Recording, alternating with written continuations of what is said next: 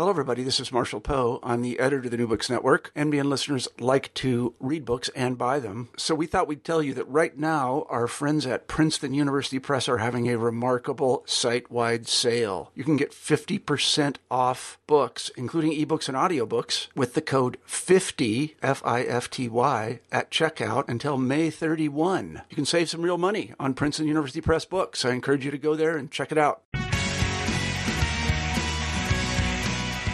Welcome to New Books in Political Science. My name is Heath Brown. Today I'll be talking with Cyril Gauche, who's the author of The Politics of the American Dream, Democratic Inclusion in Contemporary American Political Culture. I hope that you enjoy the interview. Welcome to New Books in Political Science. My name is Heath Brown, and today I have the real pleasure to talk with Cyril Gauche about his book, The Politics of the American Dream, Democratic Inclusion in Contemporary American Political Culture. Cyril, how are you doing? Not so bad, Heath. How are you? I'm doing great. I've read the book. I hope that everyone has the chance to read the book. Before we get to it, maybe you can just give us a little more background on yourself, where you've been, where you are, and maybe even where you're heading in the future. Right. But before I start, I want to say thank you for having me on the show. That's the first thing. And the second thing I want to say is that I think you're doing a great job with this website. So yeah, congratulations to you too on that. Well, it's a real pleasure, most importantly because I get to read books by people like yourself. So thank you very much. Thanks.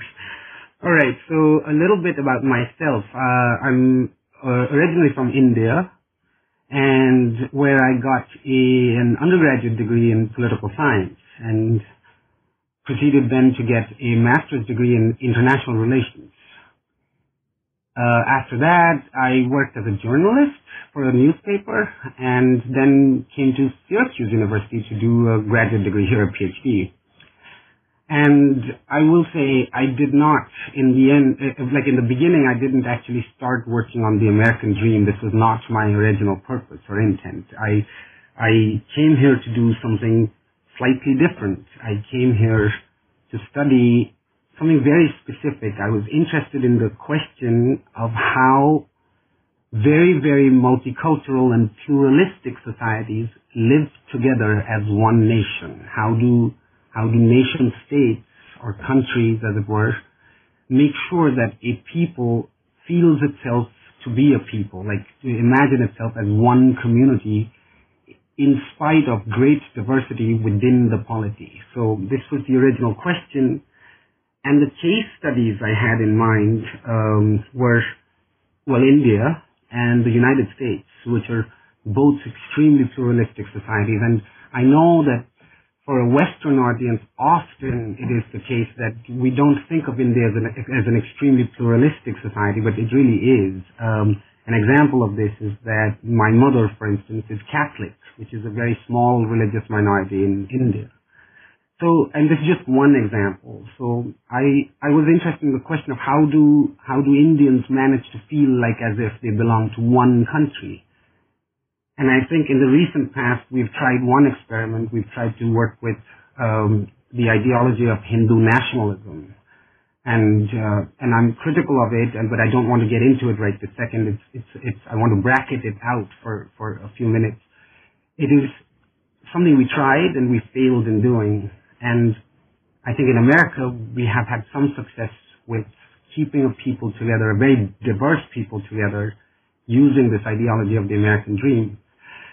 The reason I'm saying all this is because I want to explain how I got interested in the topic. So the original comparative case became, I just happened to become an Americanist and a theorist, really, over time. This was not the original purpose.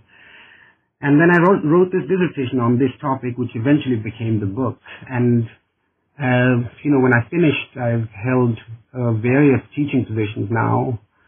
I taught briefly at Reed College in Portland, Oregon, and then at Smith College in Northampton, Massachusetts, and then at Mount Holyoke College in South Hadley, Massachusetts. And now, these days, I'm at Wagner College, which is in Staten Island, New York. So it's been quite a lot of moving around. Well, as someone from New York, I can say that it's always nice to end up in New York City where you are now. your brief bio shows up in so many ways in the book.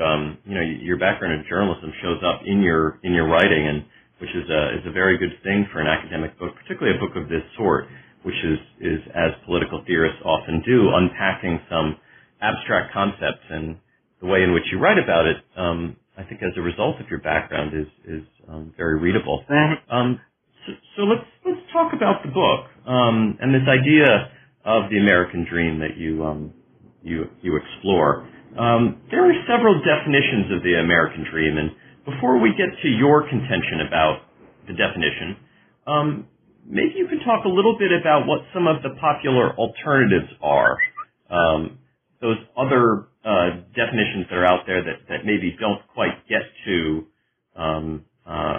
what you're contending the American dream should be defined as. And so what else is in there? What was in this territory that you were exploring? Well, so many things. I want to begin by saying that, the most interesting concepts that we work with in the social sciences, they really defy definition of any kind. I mean, they are essentially contested concepts. And there are many examples of this, and I can give you a few just off the cuff. So, for instance, a word like politics, right? Now, there is really no easy way to define this word, and yet we understand what it means. There is some linguistic uptake when we use the word. People understand what we're saying, sort of. They may not agree with the exact definition we have in mind for that word, but we still manage to somehow communicate with that impairment, as it were. Another example would be like something like a concept like citizenship, or religion, or culture, or ideology.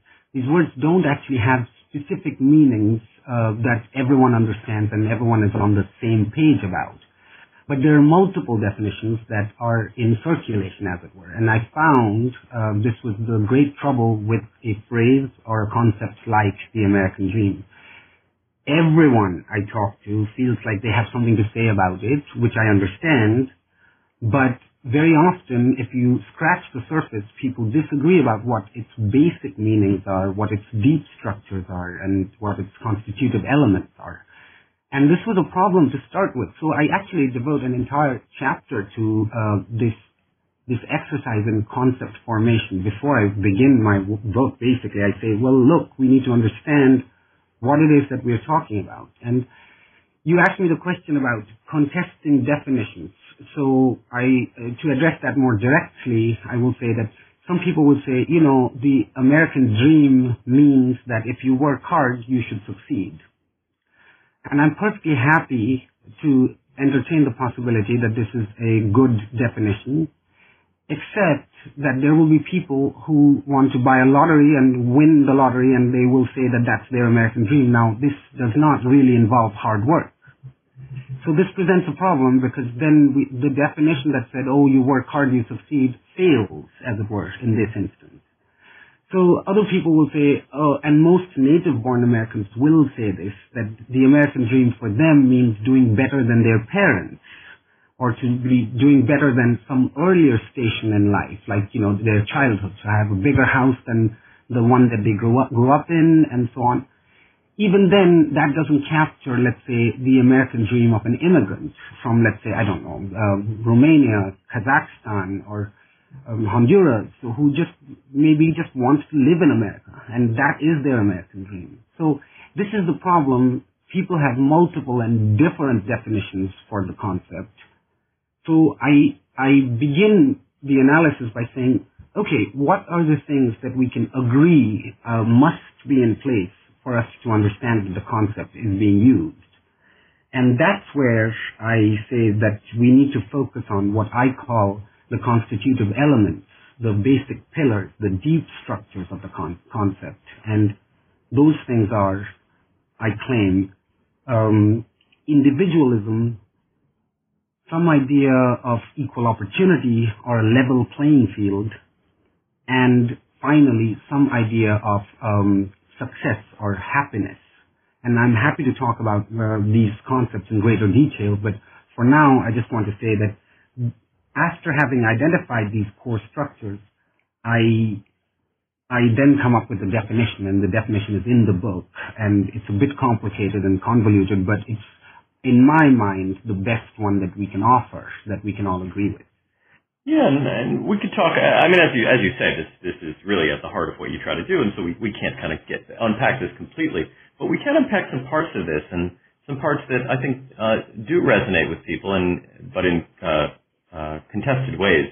So, Horatio Alger, tell us a little bit about this narrative and its place in the development of the American dream, because if you ask some people, probably of a certain age, they would connect the American dream to Horatio Alger. But many people do that without really knowing exactly who Horatio Alger was. And so maybe you can just tell us a little bit about this sort of side of the development, the historical development of the American dream. Yeah, I'd be happy to, but I actually want to do something else first. I want to actually point out, unusually for someone who works in my field, I want to point out a few numbers. Because I think that will throw into sharper relief why we need to study this concept, particularly within the discipline of political science, which I don't think we do sufficiently. And after having done that, I'm happy to get to the Horatio Alger question. But if you will allow me to do this, please. Please, by all means. So I went back and I went and counted. I counted the number of times this word or this phrase appears in American political talk in the last century. The reason why I did this is because I wanted to point out that something happens in the late 60s. Something happens at a specific time in contemporary American history when political leaders decide to speak of the American dream. There's a surge, like people are talking about it, incessantly in the last few decades.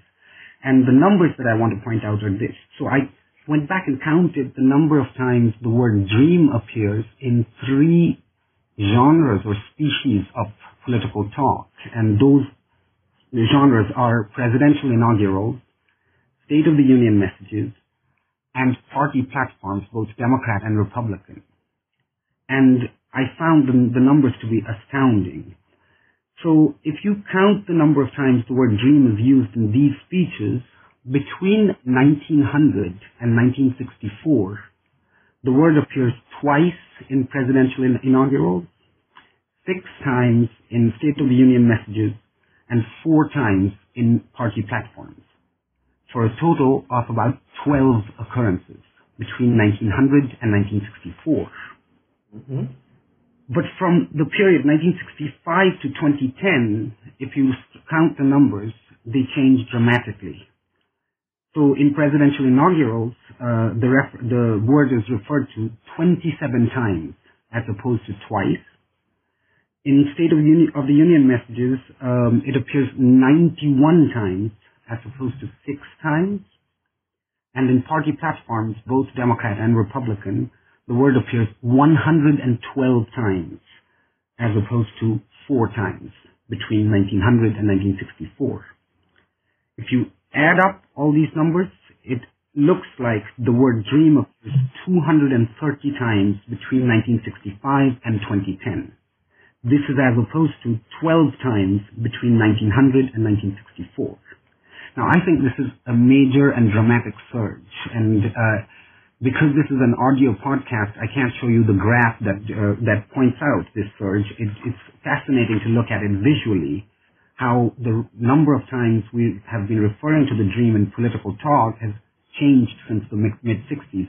And I have what I offer as one plausible explanation for this change, but I'll get to that in a second. So the point I'm trying to make right now is that we need to understand what's going on. We need to understand why political elites talk about this word so much.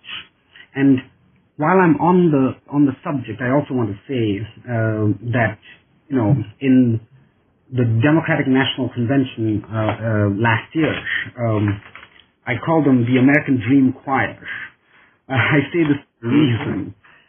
So I went back and counted the number of times the word dream appeared, and in some of the speeches.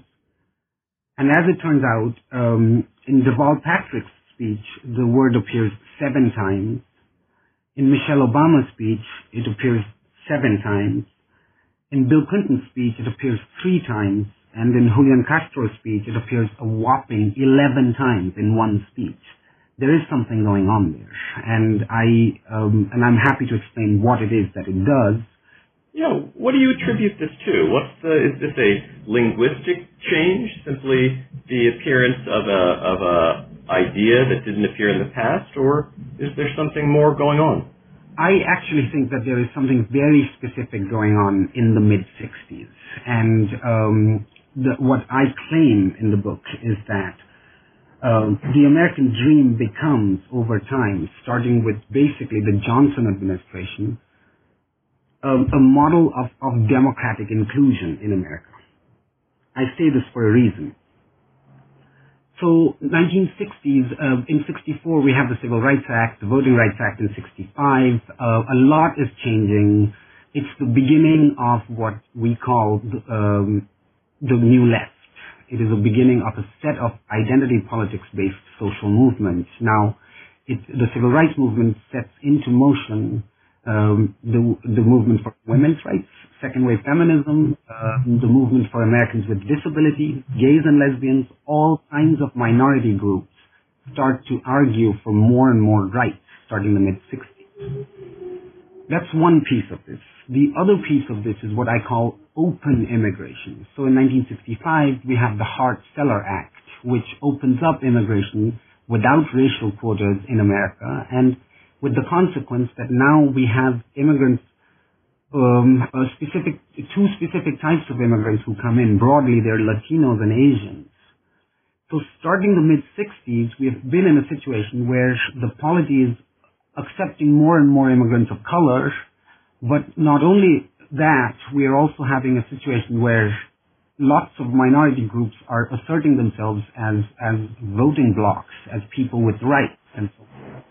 So this increased heterogeneity, I think, is something that is problematic for political leaders, especially on the national level, to target as a mass political constituency. So I think that leaders like to use the rhetoric of the American dream to appeal broadly across these identity groups and across these immigrant groups, because immigrants eventually naturalize most often, and then they have kids who are going to be citizens and they are going to vote.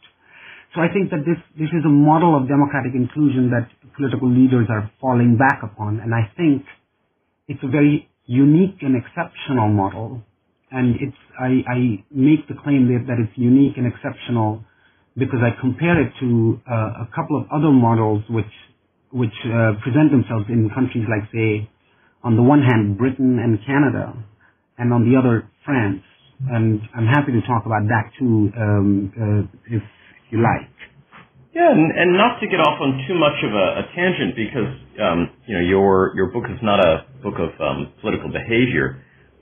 But I wonder if you've thought about whether, given this change in federal policy and immigration policy in the 1960s, which led to large increases in immigration into the U.S., do you suppose that the immigrant experience comes with the American dream? Is the American dream one that the immigrant brings to their arrival in the U.S., or is that what the arrival is all about? Is that part of the assimilation? And I'm asking you to speculate, because this isn't exactly what you studied in the book, but it seems to me to be related to this point that you make.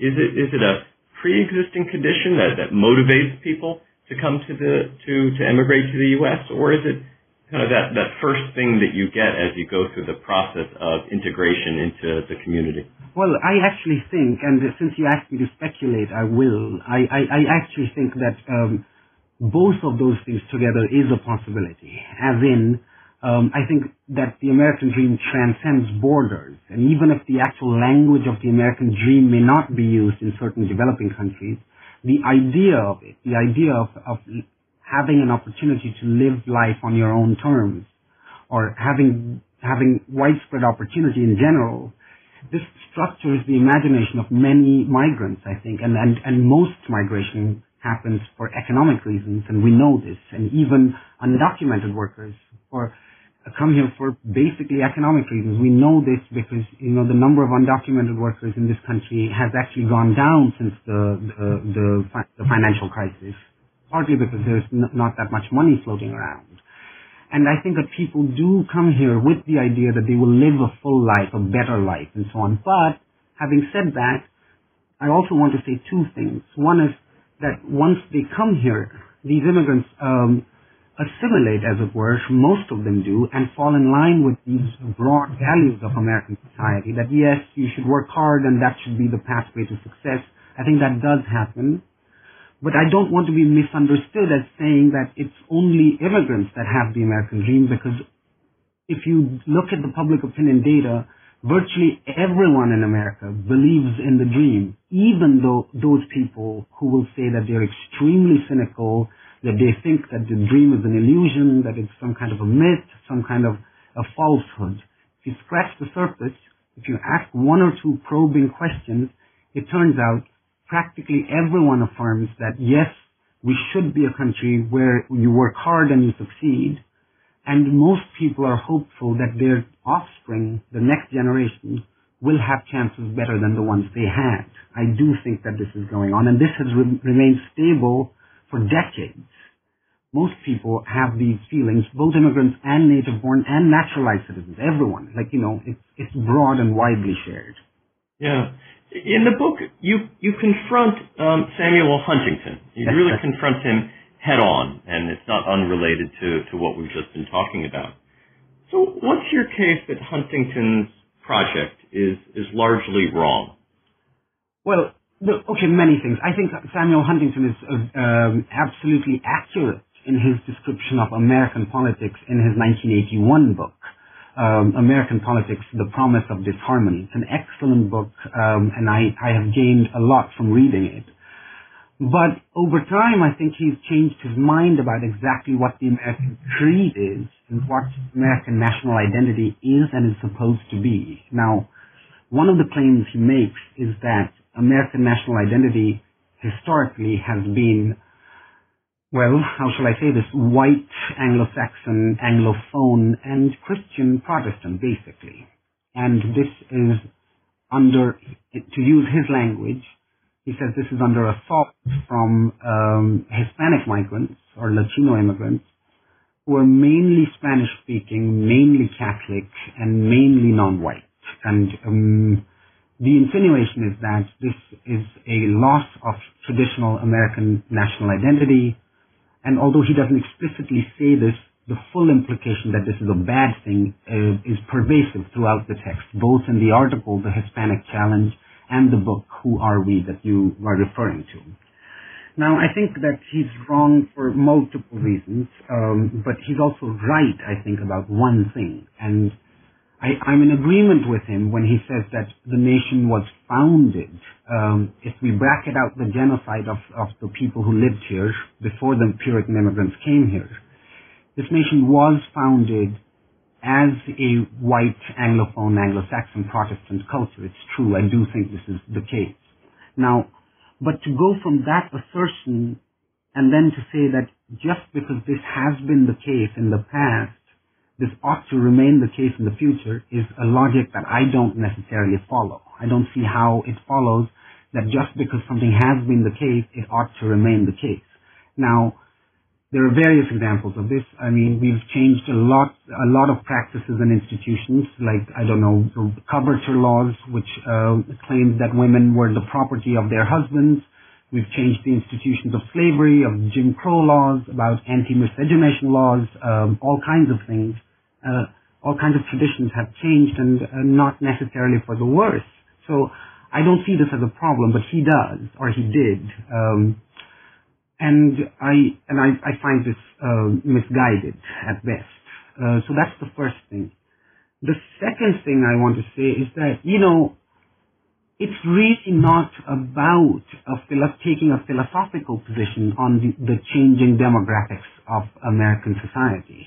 What is more urgently required is some sense of what we're going to do with the trajectories of change, because it's quite obvious that the country is becoming bilingual, it's becoming increasingly more multicultural than it ever has been before. So I think the more urgent question is, how do we include these people who are coming in and the country's internal diversity? How do we include these people in a way that is not disruptive for the rest of the people? And that, I think, is the more important question, but it's a practical question. It's not a philosophical or normative question like, oh, should Hispanics come into this country? And I think his insistence on treating this as a normative question is patently absurd, I think. But so those are some of the things I want to say in relation to what he has to say. Yeah, and let's look forward a little bit, and take maybe where your book ends up, your conclusions, and project forward a bit about what the vibrancy of the American dream will be in the future. What would you offer as major takeaways from the book? Major contributions that can point us in a direction, either in terms of scholarship or ways in which we can better understand or incorporate the American dream in an authentic way that is consistent with sort of what your research says. Well, many things. Mm-hmm. Okay, I want to refer back to something I was saying about the Democratic National Convention, and I think the Democratic Party is doing an exceedingly good job in offering the American dream as a rhetoric of inclusion, and here's why I say this. It is not a coincidence that Michelle Obama, Deval Patrick, Julian Castro, all of these people are singing praises of the American dream. There is something going on. I think the Democratic Party has now basically captured in the past two presidential election cycles most minority groups in this country, and there's just no running away from this. Here are some numbers, and I know I work in theory mostly, but I also like numbers, and I'll give you some numbers to explain some of the things that are going on. So in the 2012 presidential elections, 28% of the electorate was non-white. 80% of that group voted for Barack Obama. And according to exit polls, 71% of Latinos, 73% of Asians, 69% of Jews, 93% of blacks, 55% women, 76% gays and lesbians, and 60% young adults voted solidly for the Democratic Party. And among Hispanics, 76% women and 74% of young people voted for Obama. Now, I'm saying all this for a reason. I think it relates to the future trajectory of the American dream. Or at least its incorporation in political talk. I think that whichever party captures or manages to control this particular rhetorical trope will have the votes of all these minority groups. I do think that's what's going to happen. And I think in this, the Democratic Party has a solid advantage over the Republican Party. That's one thing. The second thing is that as the country becomes more and more heterogeneous, I think there will be an increased need for a rhetoric of democratic inclusion. And I think the specific ideology of the American dream is here to stay for a while at least. And I say this because I've been looking at some data on how multicultural we are becoming. And again, here are some numbers. So, Latinos are projected to be 26% of the total population by 2050. There are currently 53 million Hispanics who comprise 17% of the total population. 24 million Hispanic immigrants arrived in the past 4 decades alone. By 2030, 40 million Latinos will be eligible to vote, which is up from 23.7 million right now. This is just speaking of Latinos. Now, there's all kinds of other groups that are coming in also as immigrants, and these are powerful voting blocs, and they will be and become more so in the upcoming decades. In this context, I think it will become increasingly vital to appeal to everyone at the same time, because you don't want to exclude anyone, any political constituency from your rhetoric. And I think particularly with the Democratic, this trope, this rhetorical trope, is here to stay for a bit, I think. And that's. I don't know if that sufficiently answers your. No, that's wonderful, and you allude to all of these other sides of your methodological background and other interests. So, looking ahead in terms of your own scholarship and writing, what's next? This book recently came out. Do you have a new project that's related to this? Yes, actually. Or do you have a new project that is taking you in another direction? Maybe you could give us a highlight of what's to come. Well, I'm happy to do it, but I just remembered that you asked me a question about Horatio Alger, and I never got to it. But I guess it doesn't matter. I will say what I find something that I find fascinating coming out of this research, and I say quite clearly in the book that by no stretch of the imagination do I think that what I've written on the ideology of the American dream is some kind of a final word on the topic. In fact, I think that I just hope that it's a conceptual framework that I offer, that other people and me, hopefully, that other people can work with and improve upon and build upon. And I think scholarship works like that. And I really do hope that lots of people start studying the American dream within the discipline of political science and with the urgency that I feel and experience about the topic. Now, that's the first thing. Now, second, I want to say that there is something that I say in my work that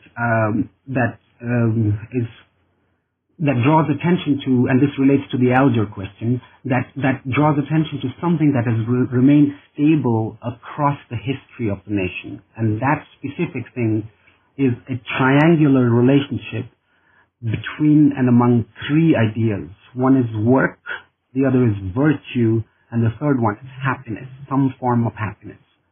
And I think the relationship between work and virtue and happiness presents itself not just in the American dream, but also in various nodes or historical nodes before the contemporary American dream. Say, for instance, in the Horatio Alger ethic, in the Protestant ethic, in the founding, and all the way back to the days of the early republic in the Puritan imagination. I think that the same stable bedrock structure has remained stable. Now, for Puritans, of course, happiness meant happiness in heaven. This has changed over time, obviously, but the core structure has remained stable throughout the history of the nation. And I find it incredible that Americans, and the data shows this too, that Americans are obsessed with work. They are one of the most hardworking people across all advanced economies. And they associate work with virtue. And yet, there is one domain in which this association breaks down, and that domain is the one relating to undocumented workers, or illegal immigrants, if you like. And I think Americans, particularly native-born Americans, but also naturalized citizens, routinely associate illegal immigration or undocumented workers with having a lack of virtue. And I don't understand that. And I think that and Judith Schrar makes the case that, in this country, American citizenship is grounded on two basic things. One is the right to vote, and the second is the right to an earning, an income from work. And I think she's right about that. And I find it incredible that we associate so much, we assign so much value to work, and we associate it with virtue. And yet when undocumented workers are trying to earn an honest living, we don't like them, some of us at least don't like them. And we find them to be, vicious as opposed to virtuous. And I find this extraordinary, and I want to explore this question and a related question, which is that if indeed American citizenship is grounded in the right to vote and in the right to earn a living, can we then say that there is a fundamental, if not constitutional, right to employment? And I don't want to use the phrase right to work because it's highly politicized. I don't want to use that phrase, but could we find in the penumbras of the Constitution, perhaps, if you like, a constitutional right to employment, to right to a living wage. And this is a question I would like to explore in my most immediate next research project. Well, I look forward to that. Cyril Ghosh is the author of The Politics of the American Dream, Democratic Inclusion in Contemporary American Political Culture. The book was recently published by Palgrave Macmillan. It's available widely at their website and also on Amazon. Cyril, thank you so much for your time today. Thanks so much, Keith.